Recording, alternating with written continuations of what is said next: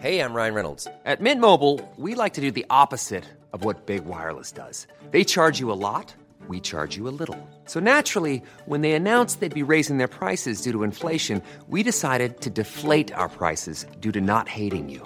That's right. We're cutting the price of Mint Unlimited from $30 a month to just $15 a month. Give it a try at mintmobile.com/switch. $45 up front for 3 months plus taxes and fees. Promo rate for new customers for limited time. Unlimited more than 40 gigabytes per month. Slows full terms at mintmobile.com.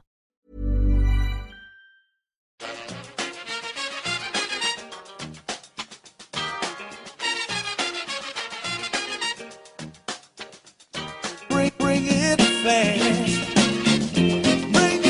Hello and welcome to Season 4 of the EPL Roundtable. A bit of a self-serving bit of nonsense here first. It is really incredible to us that we're heading into year 4 of doing this show. The first episode we ever recorded was nearer the length of a feature film than a podcast, and Seifu and I spent 8 hours to edit it. Obviously, we've refined that process a lot since, but that was a crazy process. The fact that you listened to it from the start was crazy. Now here we are. We've passed 10 million hits since the beginning of the show, which is incredible, and we couldn't be happier to be starting up for this new season. We just wanted to give a quick thank you to Podbean and Acast for all they've done for us, all of our guests, like these guys that you're about to talk to soon, EPL Index, from the beginning, and most importantly, you, the listeners, for making everything we do here worthwhile. So for you guys, so that you know, there is one big structural change this season, and that is that we will no longer be doing a Thursday/Friday show of the EPL Roundtable. But don't fret. Based on the feedback we received from you, the listeners, and the guests, and the folks up the ladder, we decided that we will be doing brief 10 to 15 minute segments throughout the week this season, based on any big news that's happening throughout the league. So just be patient with us as we get that worked into the schedule. And now that we have that out of the way, let us begin. Guys, introduce yourselves. Hi, I'm Richard Burns. I'm a Manchester City fan. You can find me on Twitter at Richard the Burns. I'm Dave Hendrick. I'm a Liverpool fan. You can find me on Twitter at DaveHendrick_AI. All right, thanks so much for joining us, guys. Up first, of course, we have the first making the rounds of the season, where we'll quickly go through and talk about what's been happening at our clubs during the off-season. Richard, we'll start with you. Well, yeah, it's been an interesting summer so far for City. They've had a disrupted pre-season, a couple of signings, a load of protracted signings that we still don't know if they're actually going to go through or not. And depressingly, they've released possibly the worst 2 kits in City history. We've finally got Guardiola in. Obviously, we've known that since February the 1st that was coming, but it was nice to finally get him in on July 1st. He's made a very good impression with his press conferences and interviews so far. The players, as you would expect of players sucking up to a new manager, but the players are speaking very highly of him. And it's already a bit of an antidote to the dourness that we had for the last couple of years, where Pellegrini didn't particularly connect with the supporters. He wasn't lively or endearing in his press conferences, and Guardiola is straight away such an antidote to that. There's a bit of a buzz and a refreshed feel about the club again, which is great. On the signings front, which, you know, probably the most important part of any summer, really. Ilkay Gundogan, again, probably one of the worst kept secrets in the transfer market, that City were after him.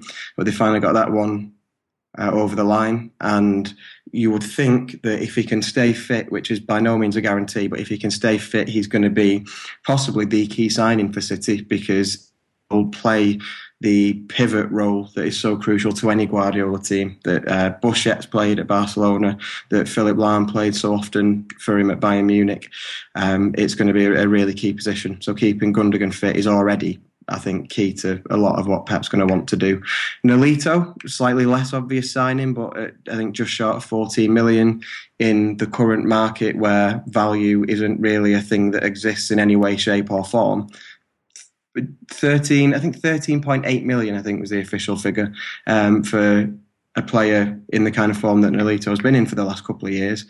Isn't a bad deal, and you would imagine, I think he can play wide, he can play up front should we need him to, because we're not blessed with a wealth of strikers, and with the exception of Aguero, I mean, Wilfred Bonney doesn't look like he's part of Guardiola's plans, really. He was dreadful last season. So you'd think that having somebody else who can step up and play striker is going to be particularly useful. So it looks we might have got ourselves a bit of a bargain there. And then the ongoing rumours, the John Stones transfer saga that we keep hearing is going to be completed by the end of the week, which we've been hearing for the last 4 or 5 weeks, is doing my head in now, to be honest. I wish we could just get it over with. Either Everton are going to... It seems now, because it seems City were saying, that City were willing to go and put the 50 million on the table that would tempt Everton to start talking. The talk now is that City don't want to make him the most expensive defender in the world, and have given Everton a 40 million take it or leave it offer in the hope that Koeman will not want an unhappy player and will sanction the deal so we can go and spend the funds. I think John Stones will be a fantastic signing for City. Again, a ball-playing centre-back with so much potential. Granted, he had a bit of a certainly second half of last season wasn't great for him, but he's got so much potential and to be moulded into the way that Guardiola likes his defenders to play. I think it'd be a fantastic signing. But City seems to be playing a bit of a dangerous game of brinkmanship now that, in the grand scheme of things, I don't really think they need to play. If they want him enough, put the money on the table. It's gone on long enough. And then Leroy Sané, which appears to be happening. Apparently he's not been with Schalke the last couple of days and has said his goodbyes to his teammates and the staff. But Schalke are now setting ultimatums about when that's got to be done. Are they going to take him to Austria on their pre-season tour? So City never get business done quickly. Obviously there's a lot to do in these transfers. It's not something that happens overnight generally. But hopefully we can get those done soon, because we're less than 2 weeks of the season. You'd imagine Guardiola wants his new signings in and to get working with them and to start getting them used to his system, because I think it's going to be quite a radical overhaul to the way we've played the last couple of years, because Guardiola is a much more tactically minded manager than Pellegrini was, so the players are going to have to learn a whole lot. Pre-season wise, they played a game against Bayern Munich, which was all right. You could see the groundwork being laid of the wanting to play out from the back, trying to get the keeper to be the first port of call, really, in starting an attack once he's got the ball and playing the ball out with a bit of intelligence. Didn't prove to be the most useful tactic when Caballero was in goal, but we'll see how that goes once Joe Hart starts getting a chance. The derby against United was cancelled. The one was due to be played in China. On one level, I was quite happy with that, because I couldn't be bothered with people treating the result of a friendly as some kind of early point scoring between Pep and Mourinho. But on the other hand, obviously, you want your pre-season games to start implementing your ideas. So they've arranged a friendly to play behind closed doors against St Johnstone, which is probably not quite the same kind of test. And they play Arsenal on Saturday in Sweden. So a bit of globetrotting that hasn't really come to much. They did play one game in China against Dortmund that they won on penalties. But again, the result isn't really the important part. And Guardiola's been giving the youth players a good crack at it in the friendlies. So, again, maybe more inclined to give the young players a chance than Pellegrini was, which has got a lot of City fans particularly excited. So it's a mildly frustrating summer in places so far, but with so much potential. And like I say, just a real sort of refreshed feeling around the club. Yeah, you mentioned Guardiola's system there. Obviously, he is a manager that isn't as married to one particular formation or tactic as a lot of other managers. How would you kind of expect to roll out day one? I think I'm expecting there to be a lot of emphasis on width and on wide play, which he wasn't particularly known for at Barcelona, but then went straight into Bayern Munich and identified Ribéry and Robben as his key players for getting the ball into the box. And you know, the more chances you create, the more chance you have of scoring. I'm obviously boiling his philosophy down quite a lot there to very simplistic words and a simplistic way of looking at it. But so that was his general outlook. And I think he will do something very similar with City. I think it would make sense of the Sané signing, who can play wide. It would make sense of Nolito. We've obviously got Navas, who can play that role, and not many others who can play out wide and just get the ball into the box, with varying levels of quality, it must be said. And Raheem Sterling, who can obviously play wide. And I realise the jury's still out on him, and I might be his biggest supporter at this point. But I'm pretty convinced that Guardiola's going to do a good job with Sterling, because I think he'll identify a player who, although he's got a lot of work to do once he gets into the final third, is a very, very intelligent and shrewd footballer and gets a lot more criticism than I actually think he deserves. So I think Guardiola will seek to use that width a lot, and he's got 4 players, or 3 about to be 4 players, who will seriously take advantage of that. And then obviously once you've got Aguero in the box, you expect a good deal of those chances created to be taken. And then the defence will be interesting. I wouldn't be overly surprised if at some point he tries 3 at the back, because he's talking about Fernandinho being a player that can play at centre-back. Wouldn't be that different to what he did with Mascherano.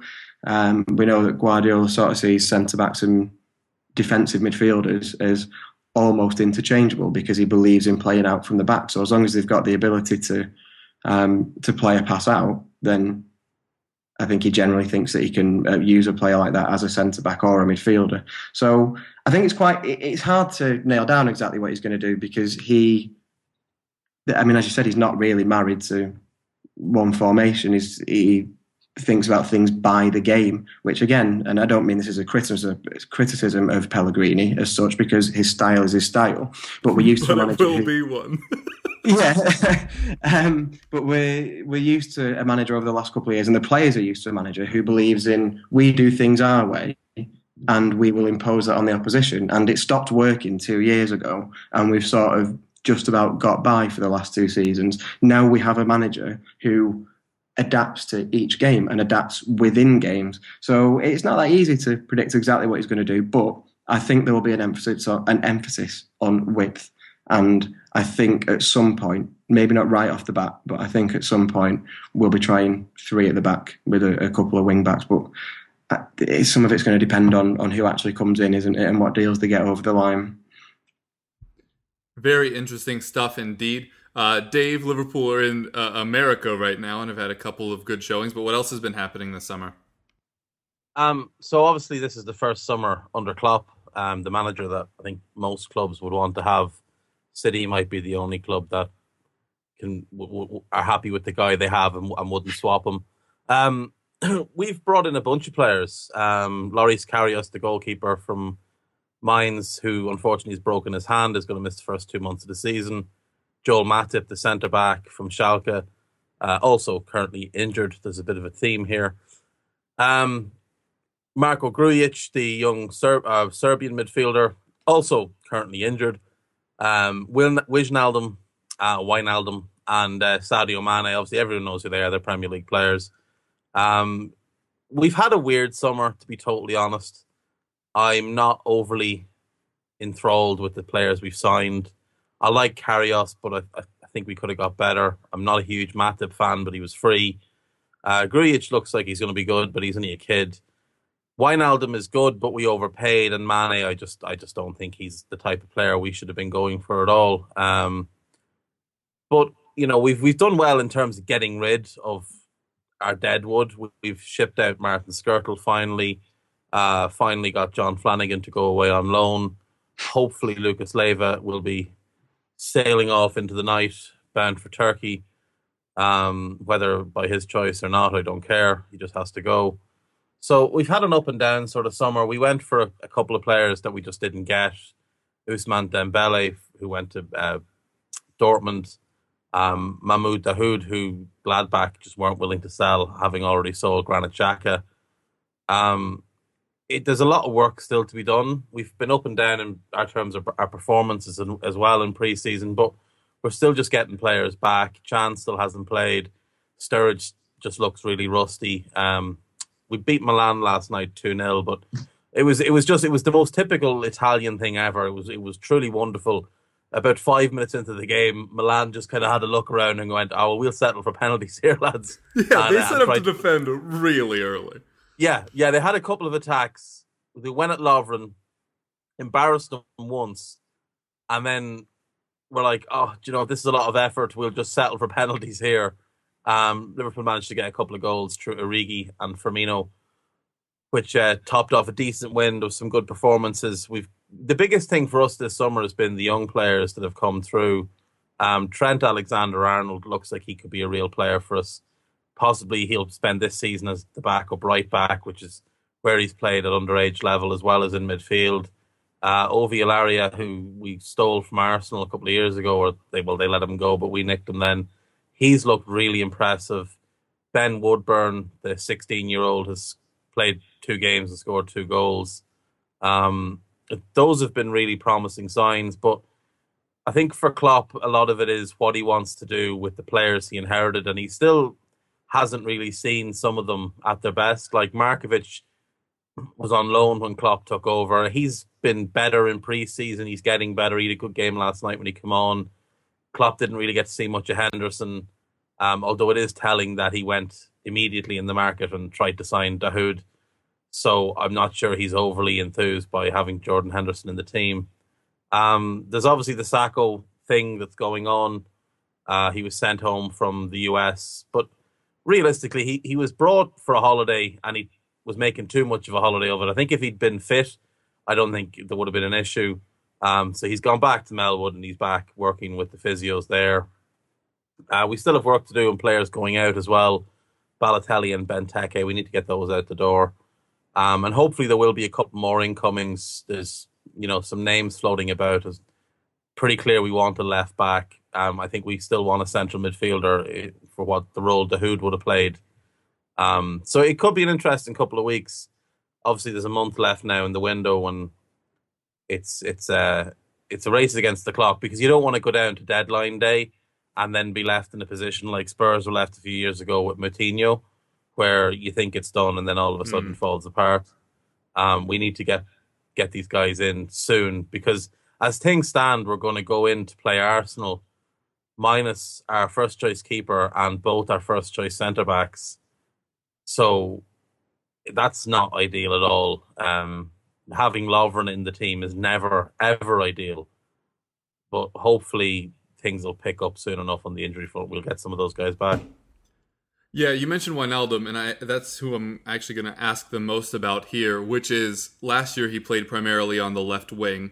You don't really have a need for that because you're trying to fit Coutinho and Firmino in those attacking spaces to begin with anyway. Do you think there's a chance that you might try to put him more in a holding midfield role or a central midfield role like he played at PSV? I think what Klopp looks to be doing is playing somewhat of a 4-3-2-1, and Chan is the middle point of that midfield 3.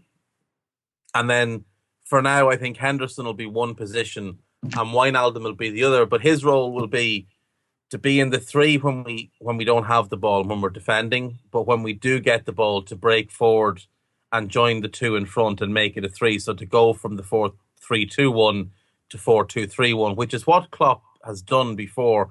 We saw it last year with Milner. The only issue with Milner is that he has 0 pace, so he couldn't get forward quick enough. But Klopp also did it at Dortmund when they won titles. He had Kuba playing that role where he would tuck back in when Dortmund lost the ball and then spring forward when they had it. I have a feeling people are going to be a little bit surprised by what we do in attack this year because I get the feeling we're going to see Coutinho and Mane as the 2 behind the striker. And I think that striker could more often than not be Firmino. I think Origi has a chance to stake a real claim. And if we do go to 4-2-3-1 permanently, I think Origi will be the main guy.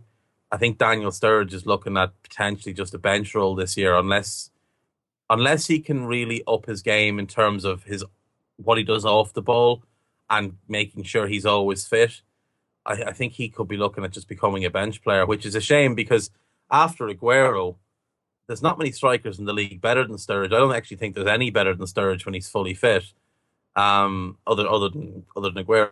But the injuries, the restrictions he seems to place on himself in terms of the work he's willing to do because he's so afraid of getting injured.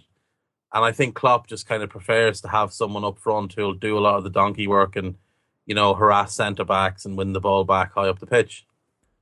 All right, for Tottenham, we have had a very interesting summer, starting with tearing down part of the stadium way before schedule, which infuriates me, as I'll be visiting the UK here in the fall and was hoping to see it in its glory.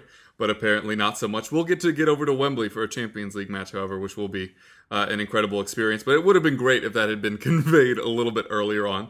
On less personal notes, we have been busy earlier in the window than we have been in years past, as Dave alluded to with the Matinho nonsense. Very early on, got Victor Wanyama. I had mentioned for a long time that I thought the target was Axel Witsel. And I think you've seen with the interest from Juventus and Everton how difficult it is to actually get him away from Zenit. There were quotes again this week that he wants out. He's wanted out for about 2.5 years. That's not the surprising thing. The problem is because Russia allowed third-party ownership, they got so many of those weird contracts over there that it's almost impossible to get rid of. You have a lot of weird, I don't want to say salaries. That's a very American thing. The wage structure is so very confusing over there as well. I think teams will be very hard-pressed to sign him. And I think in an effort to forego all of that, we've signed a player that, while less talented, works perfectly in our system in Victor Wanyama. Dave and I have mentioned this on the radio show a couple of times already, but Victor Wanyama has been one of the most consistent defensive midfielders since he came into the Premier League. He already knows how to work Poch's system, and the benefit of the two friendlies that we've seen through Tottenham, which were both disappointing losses, but Victor Wanyama looks like he's been in this team for a decade already. He walked in and immediately is doing his job. The not so great passing is not untrue. There were a couple where he kind of gave the ball away in dangerous positions, which is a very big no-no for Pochettino, and is one of the first reasons Bentaleb got dropped from the squad in the first place, aside from the injuries. But he does look very good in our system, and I think he'll be just fine going forward. The other signing, which made me incredibly pleased, Vincent Janssen to Tottenham. He has not looked as great in the first two friendlies, but very early on, it almost just looks like he's trying to do too much to prove himself before Kane gets back involved. Obviously very, very highly touted, coming from the Dutch league, won the Cruyff Award last year for most talented footballer in the Netherlands. And I've just been very, very pleased with everything you're hearing from him. He, based on his interviews, he does seem to be a profoundly boring human being. And I wouldn't be surprised if we get some boring Janssen Twitter accounts going on in the future. But he definitely puts the work in. He presses from the front line, which is something that Pochettino is known for, and we really saw last year.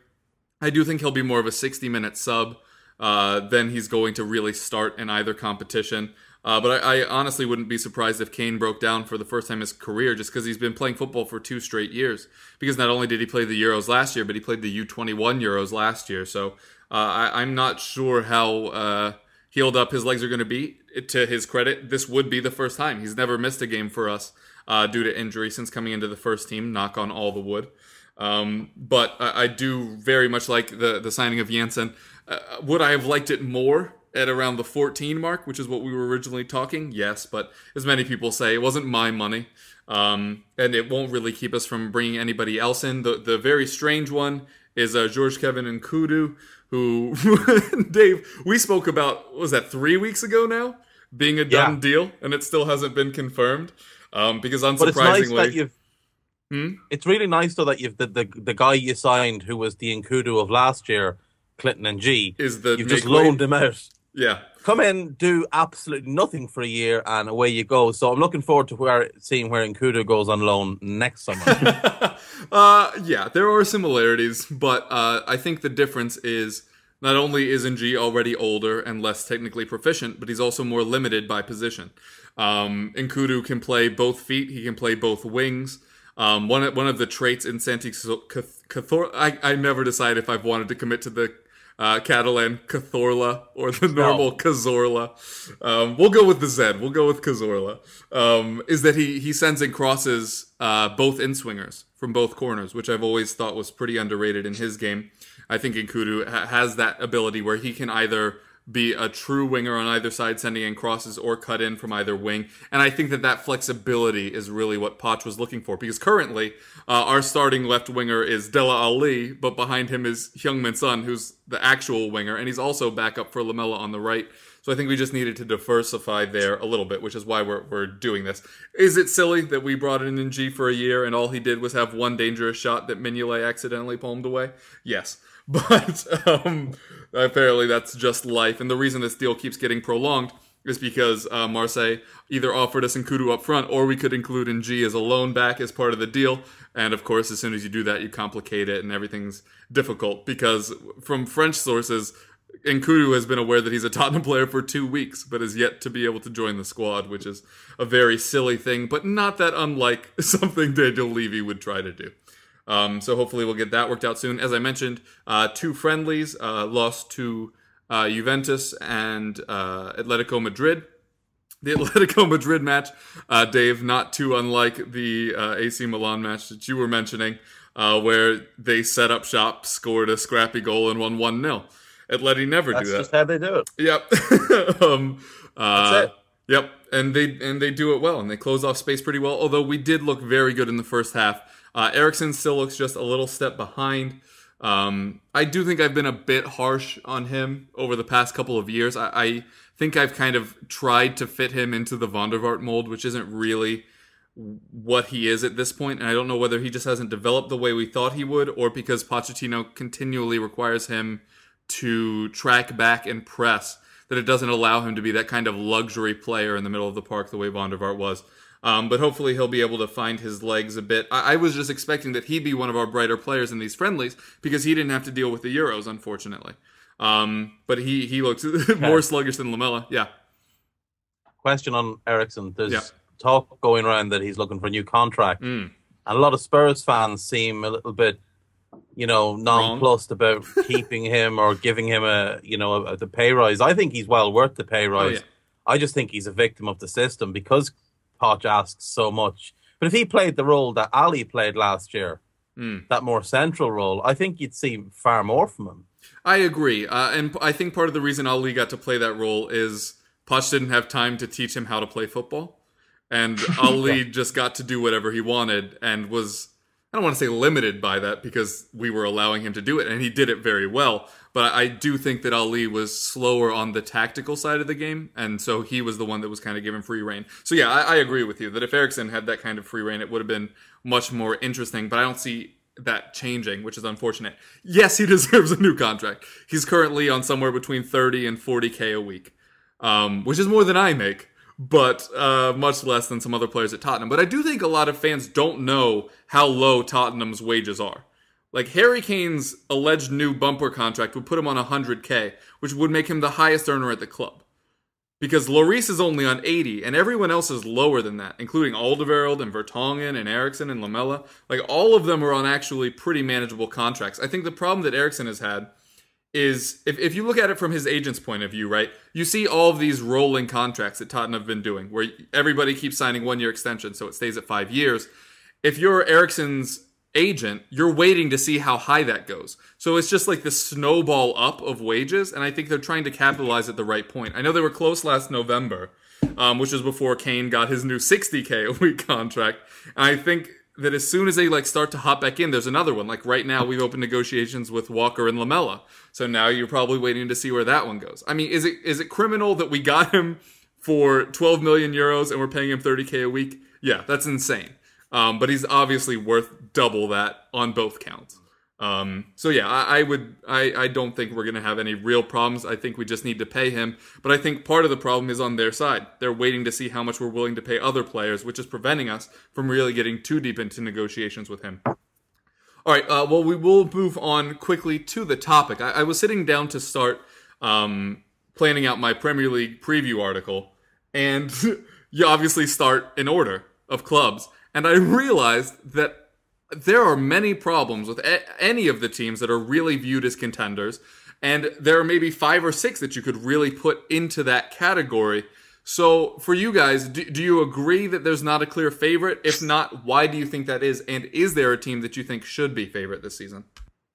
I would agree that there's not a clear favorite. I think it makes it the most interesting Premier League title race in years.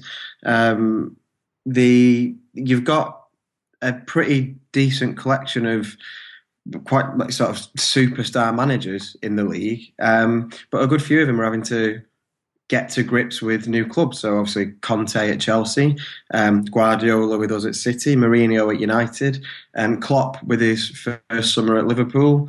The ones that are sort of established at the clubs, you've obviously got Wenger at Arsenal, who are normally considered in there for a title shout, but they just don't seem willing to spend the right amount of money for the right players that they need. They seem to be focusing again on attacking midfield players that they just, to me, they don't need. So I think this is finally going to be the year they drop out of the top four. You've got Leicester, who must be the most unfancied reigning champions of the Premier League era, at least.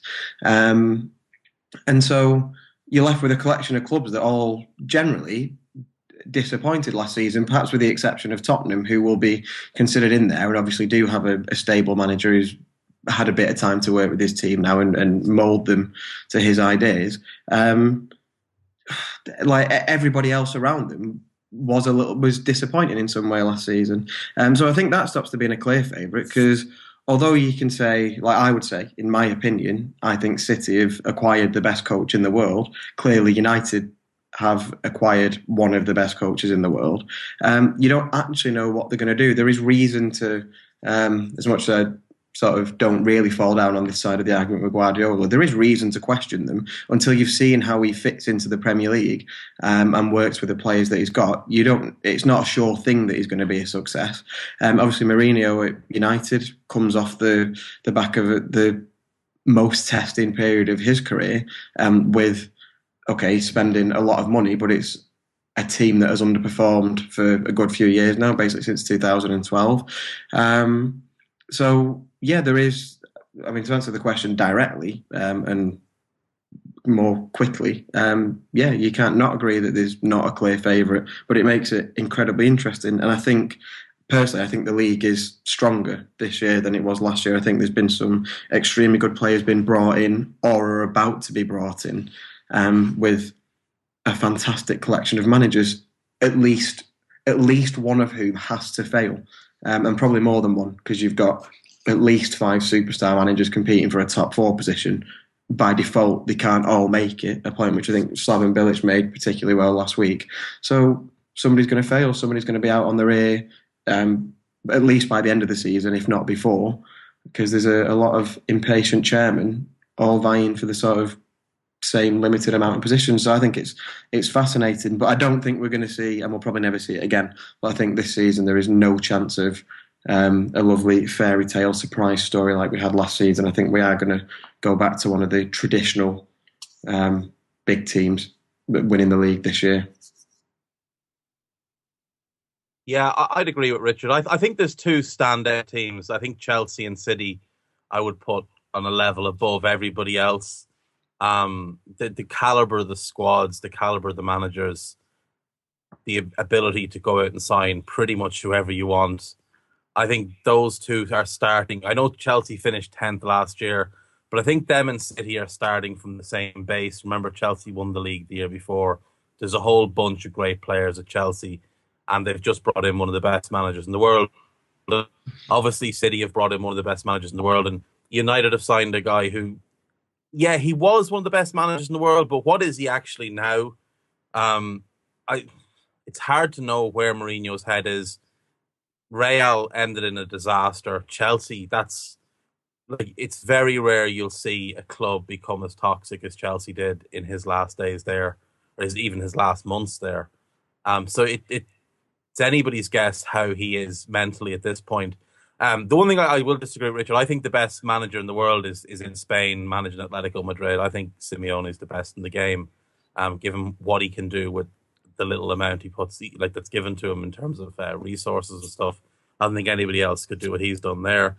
But it is going to be a really exciting season. You can actually, the point Richard made about Leicester, it's funny, you can actually get better odds than them getting relegated, or like lower odds than them getting relegated than winning the league again, which is just mental. That's incredible. You know, I wouldn't be surprised if they didn't finish top half, because we can name the teams: City, Chelsea, Liverpool, United, Arsenal, Spurs. That's the top 6 in whatever way, that will be the top 6. West Ham are going to be there. I think Koeman will improve Everton. I think Southampton are still good enough to where they should be in that top half. And then it's just that's one position left in the top half. And Leicester having the Champions League, I think, could be a negative thing for them in terms of where they, reflection of league position. The one reason I would personally fancy Chelsea to win the league at the minute is that they don't have, so they've no distractions.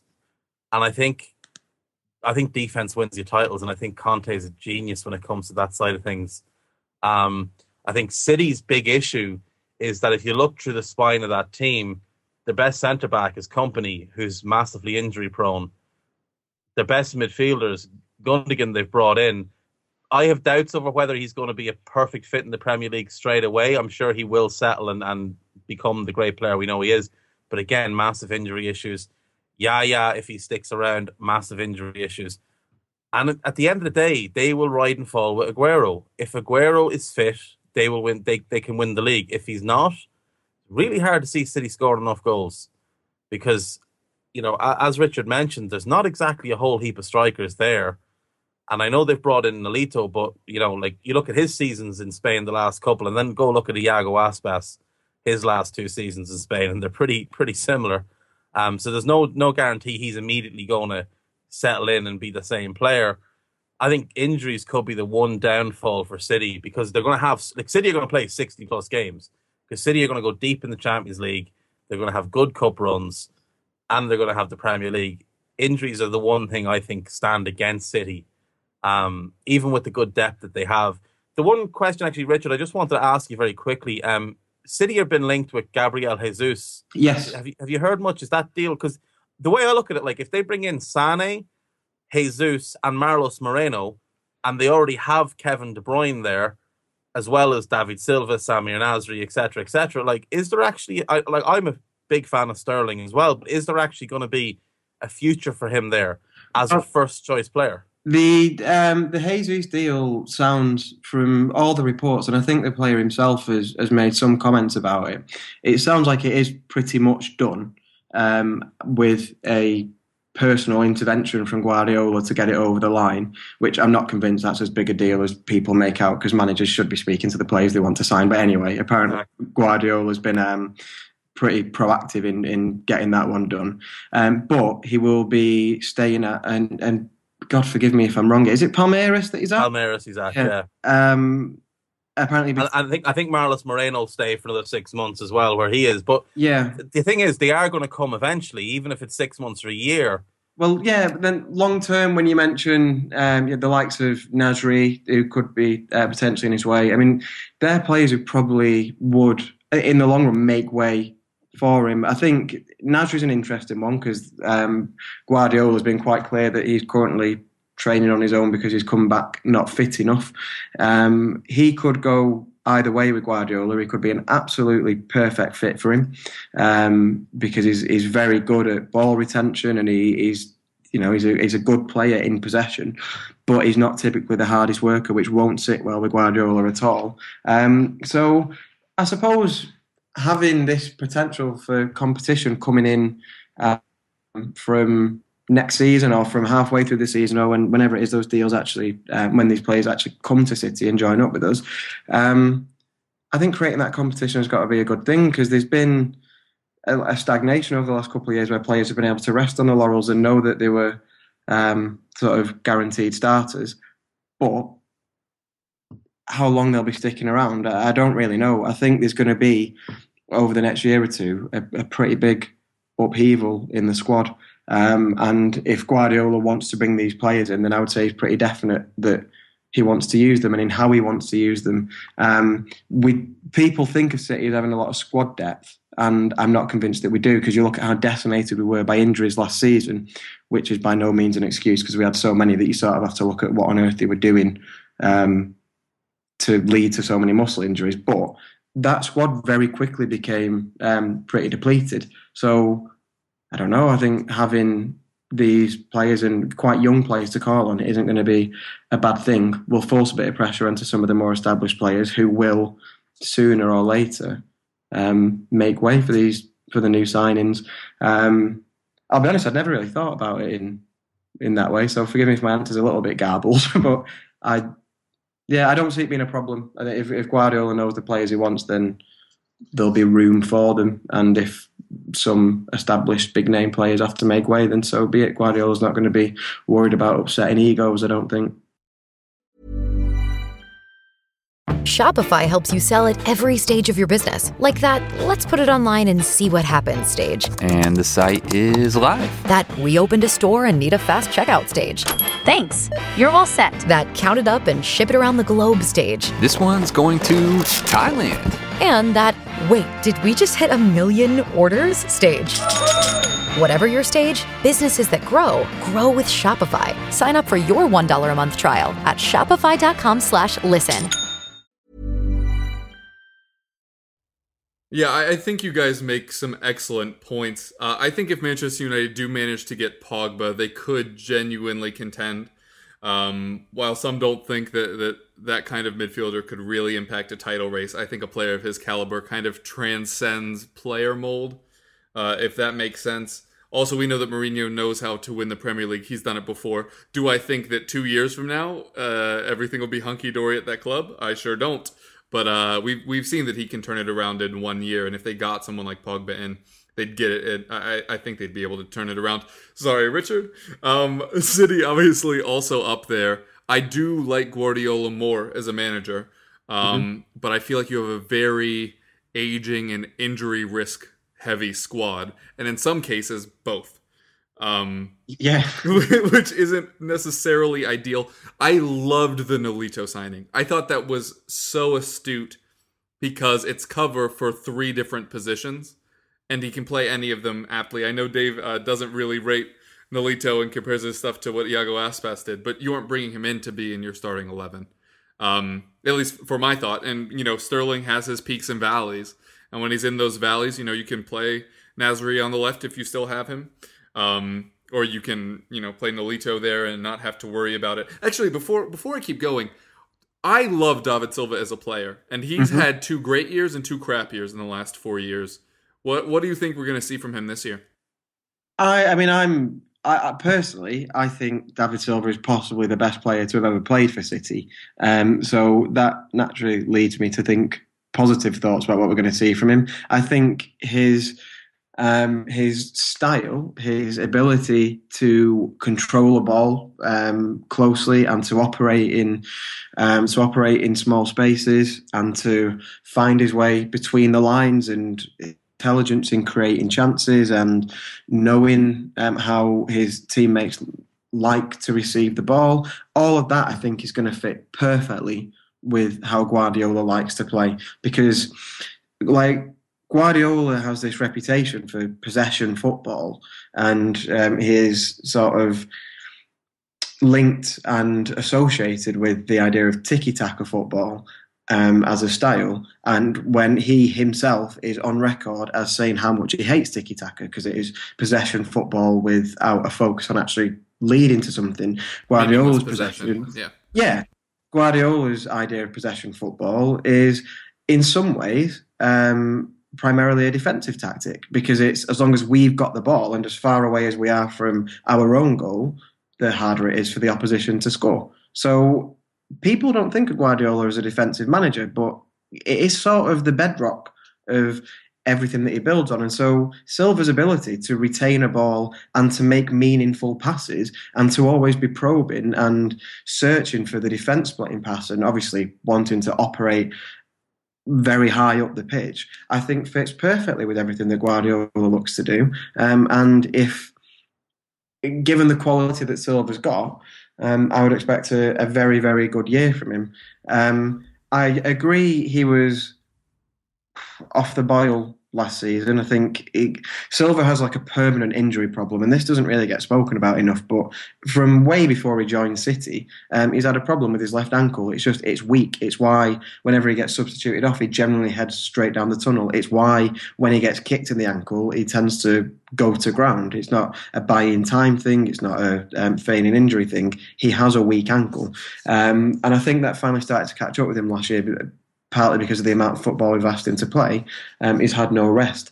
That side of things is going to continue, but with a new manager who his fitness team work in a very different way to a lot of other managers, sort of all the fitness work they do is also with the ball, and the fitness work is done in tandem with sort of learning the tactical ideas that Guardiola wants to bring.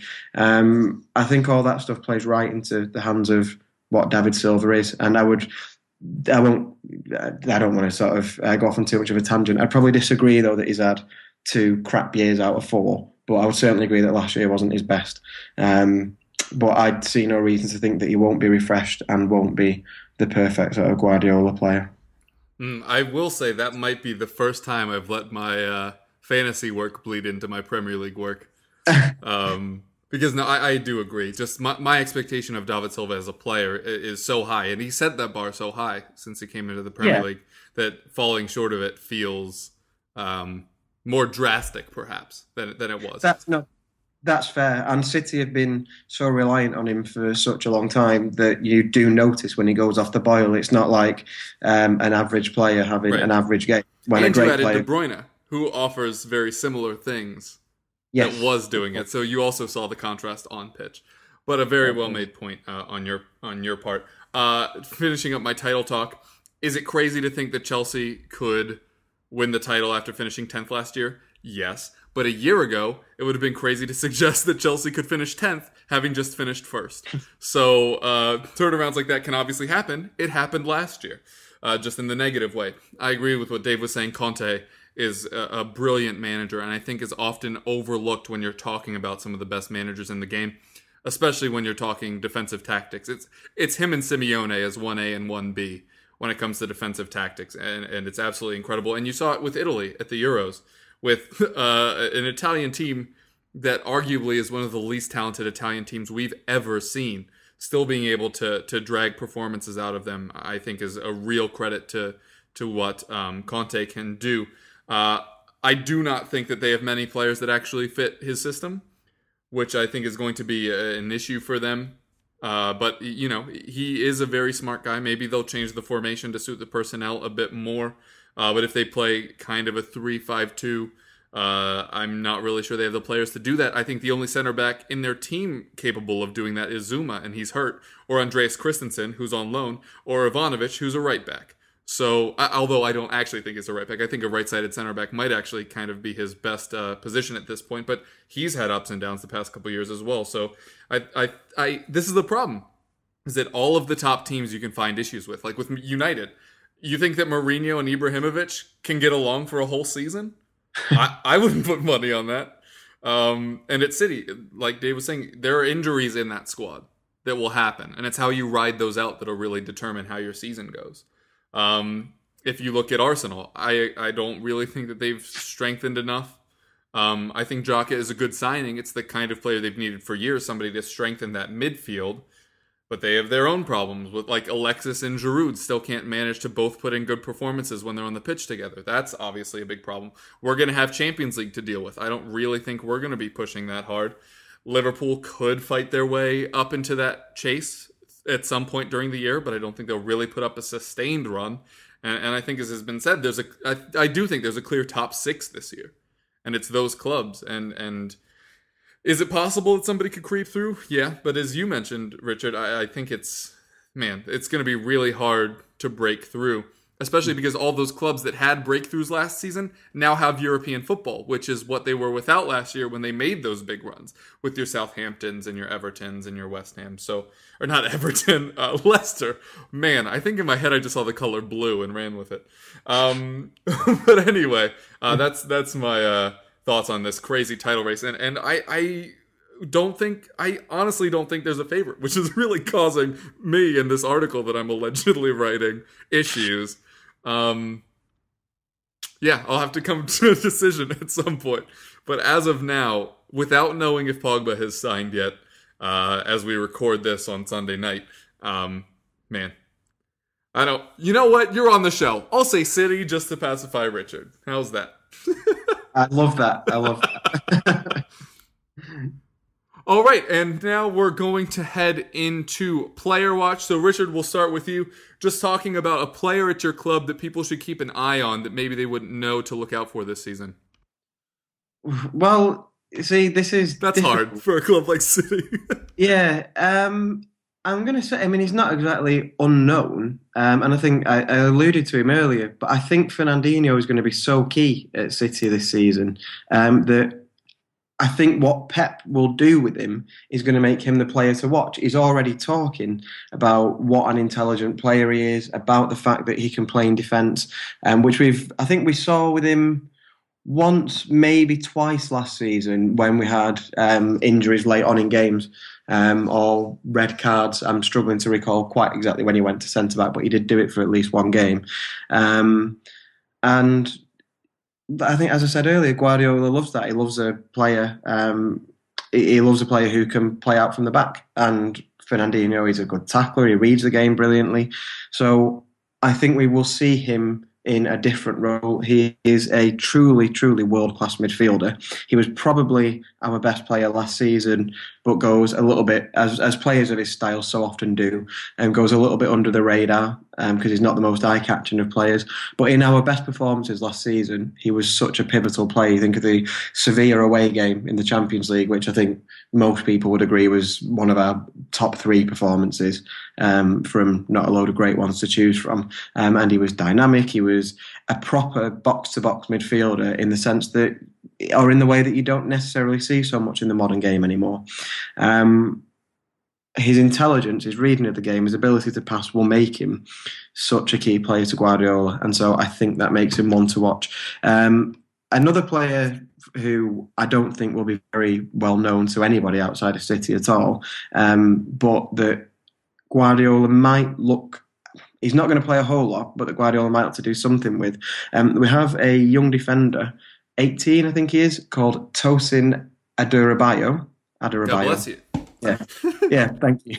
And he played in the game where Pellegrini threw away the FA Cup last season at Chelsea, and he was really good in the first half as a young centre-back. And he's again, he is that sort of ball-playing centre-back. He's looked all right in the friendlies so far, and Guardiola seems to like him. I'm not suggesting for 1 minute that with the likes of Kompany, and if Mangala or Otamendi hang around, and with Jason Denayer back from Galatasaray, and with the possibility of John Stones coming in, and the possibility of Fernandinho dropping to centre-back, I'm not suggesting that the lad's going to get a whole load of football this season, but I think he will play some games, because we know Guardiola loves his youth players, and I think he'll probably make an impression. And he's also good for 2 other reasons. He's great for highlighting commentators' lack of research, because no one can pronounce his name, despite the fact that all it takes is a cursory look at his Twitter profile, and he has phonetically spelt it out for people. And he is, I think when we played that game against Chelsea and last season in the FA Cup, and there were all sorts of comments over social media about not using English players. And the lad's from Manchester, like he's born and bred Manchester. So he's great he's always one to listen out for how quickly a commentator refers to either getting his nationality wrong or not pronouncing his name. So. All right, and this is going to be a little silly because of how many rumors are still outstanding there at City, but what position do you think most needs strengthening? There's probably 2 with that one. Striker is quite an obvious one because, again, as we sort of touched upon already, Aguero is injury prone.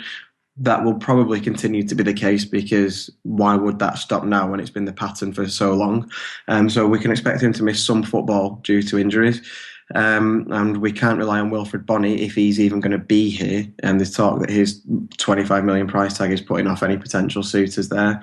And we do have Kelechi Iheanacho, who is another young player who made quite an impression last season that I think Guardiola will probably work wonders with.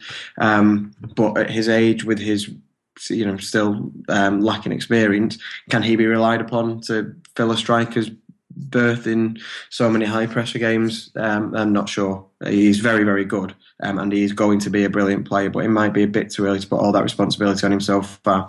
So we could, obviously Nolito can fill that position, but I still think we could do with bringing a striker in if at all possible. And then the other one is sort of double of both the fullback positions really need addressing. Kolarov is, I think, his days at City should be numbered. I quite like him, but his reading of the game as a defender is awful, and that will not work with what Guardiola likes to do with his fullbacks. It's such a key position for him, for the way that they push up and the way that they cover the other wide players, the way that they follow the rest of the defensive line. It's all stuff that should be quite obvious, but that is crucial to Pep, and Kolarov just can't do that. I think all our fullbacks are over 30, so we've already mentioned, I think as you mentioned, we have an ageing squad. It is particularly prominent in those positions. Zabaleta sounds like he'll probably be off. He might not be yet, but had a disappointing season last year. Injury seems to have caught up with him a little bit. So that's what I'd like us to do, a striker and fullbacks, hopefully. All right, Dave, who's a player at Liverpool that people should really keep a lookout for this season? I think there's a couple. I think Emre Can is the key for us this season, because the development we saw in him last season in that kind of deeper midfield role was pretty staggering. From where he was when Rodgers left to where he was at the end of the season, he basically became our most important player. And I think he's going to make great strides this year as well, because he'll have that full season. He's been away with the German team. He got to play, a decent bit in the Euros. I think he'll come back really confident. And Klopp loves him. It wouldn't be a surprise to me if he's captain of Liverpool by the end of the season. He, for me, represents our future in midfield. We need to find a partner for him. But Jan is, I think, at 10 million, he's going to prove to be one of the all-time great Premier League bargains. The other one to really watch is Sadio Mane. I was against the transfer for a couple of reasons. The price been the biggest one. I think we've paid double what he's worth. But he brings us, a weapon that we didn't really have, which was pace in wider roles. He's going to have to adapt to a new kind of position this year that he hasn't played before. But if he can really turn on that pace when we need him to, and what we really need him to do is not have much of the ball, but to get on the end of things and produce. The playmaking will come from Coutinho and Firmino. We need Mane to really be like either the last pass or the one taking the shot. And the other thing to watch with him is, does he do what he's done for the last 3 seasons? Does he disappear in mid-October, only to reappear in mid-March, score a few goals and have everybody singing his praises for the great season he's had? Mane's got a lot of pressure on this year, and he's really going to have to produce, because Lazar Markovic looks like he's going to stay, and Klopp has said some fairly positive things about him, but he has said he does need to get stronger. But if Mane disappears in October and then goes to the African Cup of Nations in January, and Markovic gets a chance and really impresses, then Mane may not find his way back into the Liverpool team. So we have some good options this year. I'm hoping, though, Kev, that the real answer to this question is a player that we haven't signed yet is going to come in midfield and partner Emre Can and really propel us, because obviously with no Europe this year, this is a good opportunity for us to make a run at top 4. Yeah, if there was a position that you thought needed to be strengthened the most, where would it be? A defensive midfielder. The same thing we've needed since 2010. We need a left back. Wouldn't you, in theory, want more of a passing, like a deep-lying playmaker to pair with Can instead of another defensive guy? Well, see, the thing with Can is he's not really a defensive-minded player.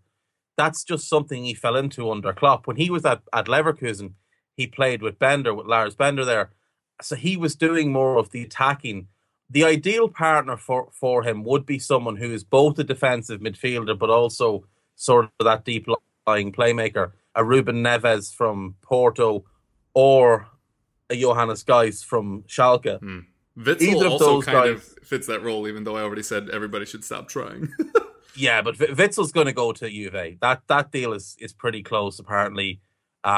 Before Juve kind of agreed to the Pogba thing, they had more or less settled with Zenit on how this is going to work, how they're going to get him by according to reports, as the saying goes. But like one of those two, Geis or Neves, would just give us such a massive boost in midfield. Plus, they can both take set pieces, which nobody in our current squad can. All right, yeah, we'll definitely keep an eye out on those. For Tottenham, everybody already knows who Eric Lamela is, but I do think that this is going to be his huge breakout year. He did end up having pretty decent statistics at the end of last season. I know some people aren't big on statistics, but in this case, I do think they told the truth here.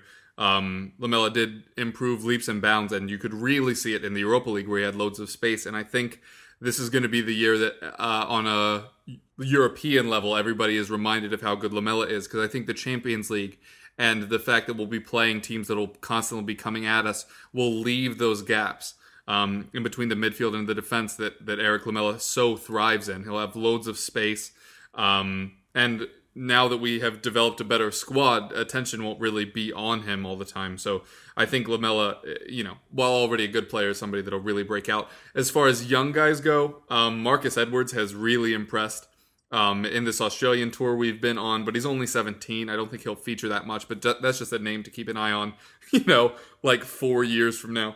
But he keeps the ball at his feet so cleanly. He's already good at keeping his head up even when he's under pressure. He's a very tiny, tiny man. But hopefully he'll be able to bulk up a bit before he really gets first team minutes. I think if we're talking about young players that are going to get a chance this year, I think Josh Onuma did get some chances last season, can really play anywhere in that 3 behind the striker. Has pace, a bit of guile. He has that weird kind of lanky strength, where it just seems like he's always really able to shield the ball. You'd like the passing to be a little better, considering the positions he gets into. He'd be able to capitalize more if he was a little more consistent, putting the ball at others' feet. But I do think there's loads of talent in there. And I think that really the easiest way to judge his ability is that we're already shopping Alex Pritchard, who was meant to be kind of the future 10 or the backup to Eriksson going forward. I think Onuma has leapfrogged him in development and is therefore definitely going to get like a first team number and minutes in the first team. The other one, Poch has come out and said that we are not looking actively for a right-sided center back, which means currently the only one in our squad is Toby Alderweireld. Of course, Eric Dyer has played there before, but he's also in our best 11 as a defensive midfielder. And it's hard to do both at the same time, I've heard. So Cameron Carter-Vickers, who is in the U.S. under-20 side, I want to say. Maybe he's moved up to U21s by now, is the opposite of Marcus Edwards. He is a very bulky human being. And already looks the part. He was paired with some pretty shoddy and young defenders in the matches in Australia, including being played next to Will Hughes, who's an attacking midfielder who was playing left back in the match against Juventus. So not really going to blame him for any of the silliness that happened at the back there. And he was kind of let down by his partner there. Name is escaping me at the moment. He was on loan in Scotland last season. Come back to me later. I can do better. But anyway, I think Lamela, for a player that you've already heard of, that's really going to break through this season. Then Onuma and Carter-Vickers are 2 players that you might hear more and more in the first team. All right, and now we're going to move on to objectives, because we don't really have matches yet, but I still want to get a sense of what you're expecting from your clubs. Richard, obviously, will continue starting with you. Last season, we knew that Manchester City had to do something in the Champions League. It had been such a big monkey on your back that you needed to get through. You made it to the semifinals. Obviously, a little bit disappointing the way you went out to Madrid. Am I remembering right that there wasn't a shot on target in either leg? There definitely wasn't in the second leg. I can't remember if there was in the first leg, but either way, your point stands that it was a very disappointing way to go out. Right. But you made it to that point, which we knew, like day one of the season, was the basket in which your eggs would be placed. Is there such a stark one or the other thing this season, or are you just going to challenge them both? And where do you think you'll end up?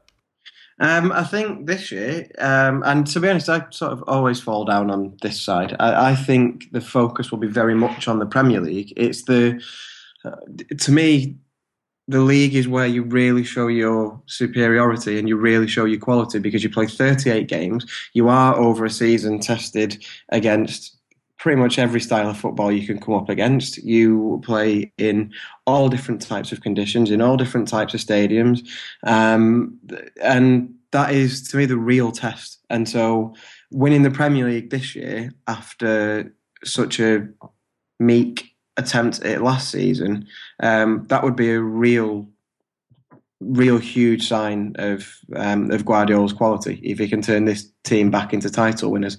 But obviously, City will have ambitions for the Champions League. To me, if they can get to the quarter-final again, because let's remember, until last season, they'd never even got to that stage. So if they can get to the quarter-final again, we've got to remember as well, we've still got a playoff to get through here, where we could come up against an half-decent team. So whilst we're still bedding into the new ideas that Pep will be bringing with him, we're not actually guaranteed to be in the Champions League proper. But if we work on the assumption that we will be there, I would be quite satisfied with quarterfinals, because anything can happen in two-legged football, and in the Champions League, where you could come up against the best team in the competition in the quarterfinal, and then you could be done for.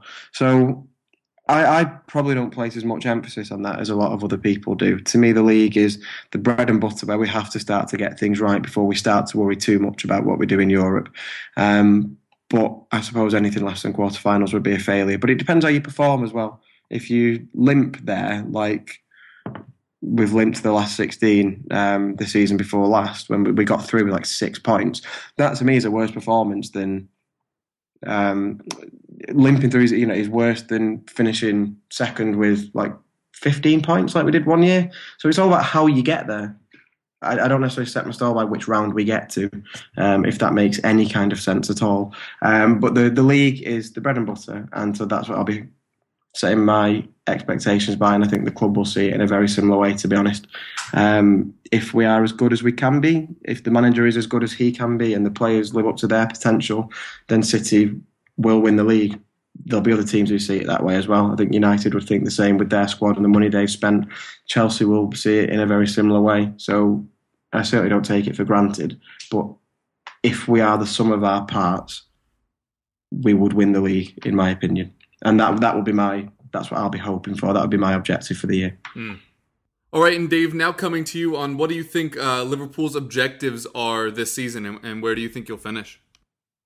Well, the objectives have got to be very simple. They've got to be good runs in the domestic cups and top 4 in the Premier League.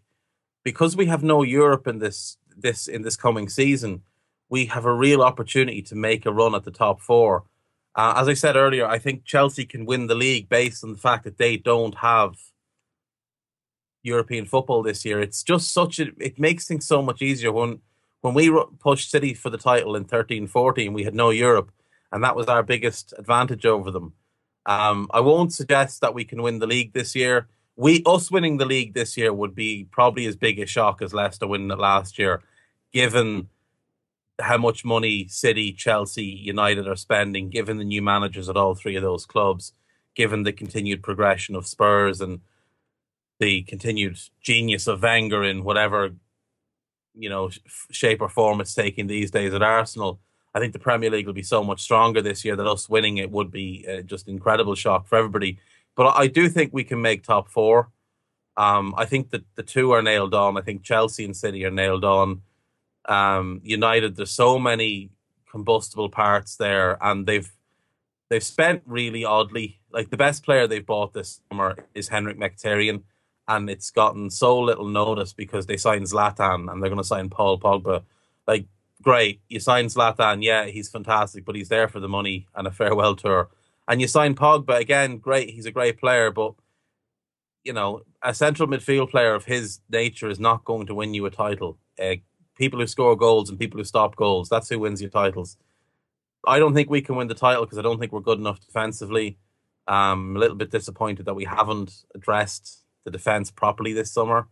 But I think we can get top 4, and I think we'll aim to hit the season, hard like Leicester did last year, like you guys did last year as well, Kev, and look to get points on the board early, while the likes of City and Chelsea and United are still trying to figure out these new teams they've put together. While they're, City and United are dealing with Europe and stuff. I'm fairly optimistic going into this season. Most of it is purely because of Klopp, but I think we have some really, really good players. And I think top 4, and I think we could win one of the domestic cups if things break our way. All right, so you mentioned where you think you should be. Where do you think you will be? I'm going to say I think we will be 4th. Okay. I think if I look at the league, with you guys having Champions League, with Arsenal not really doing anything to impress me in the market, I think they've overpaid for Granit Xhaka, who's decent, but he's not. I don't think he's the player they think they're getting. With United been like I could see a scenario where it's City or Chelsea top, the other one second, and United third and us fourth. And then the two North London clubs just missing out. You guys, I think it will just come down to the Champions League. It's just an added pressure.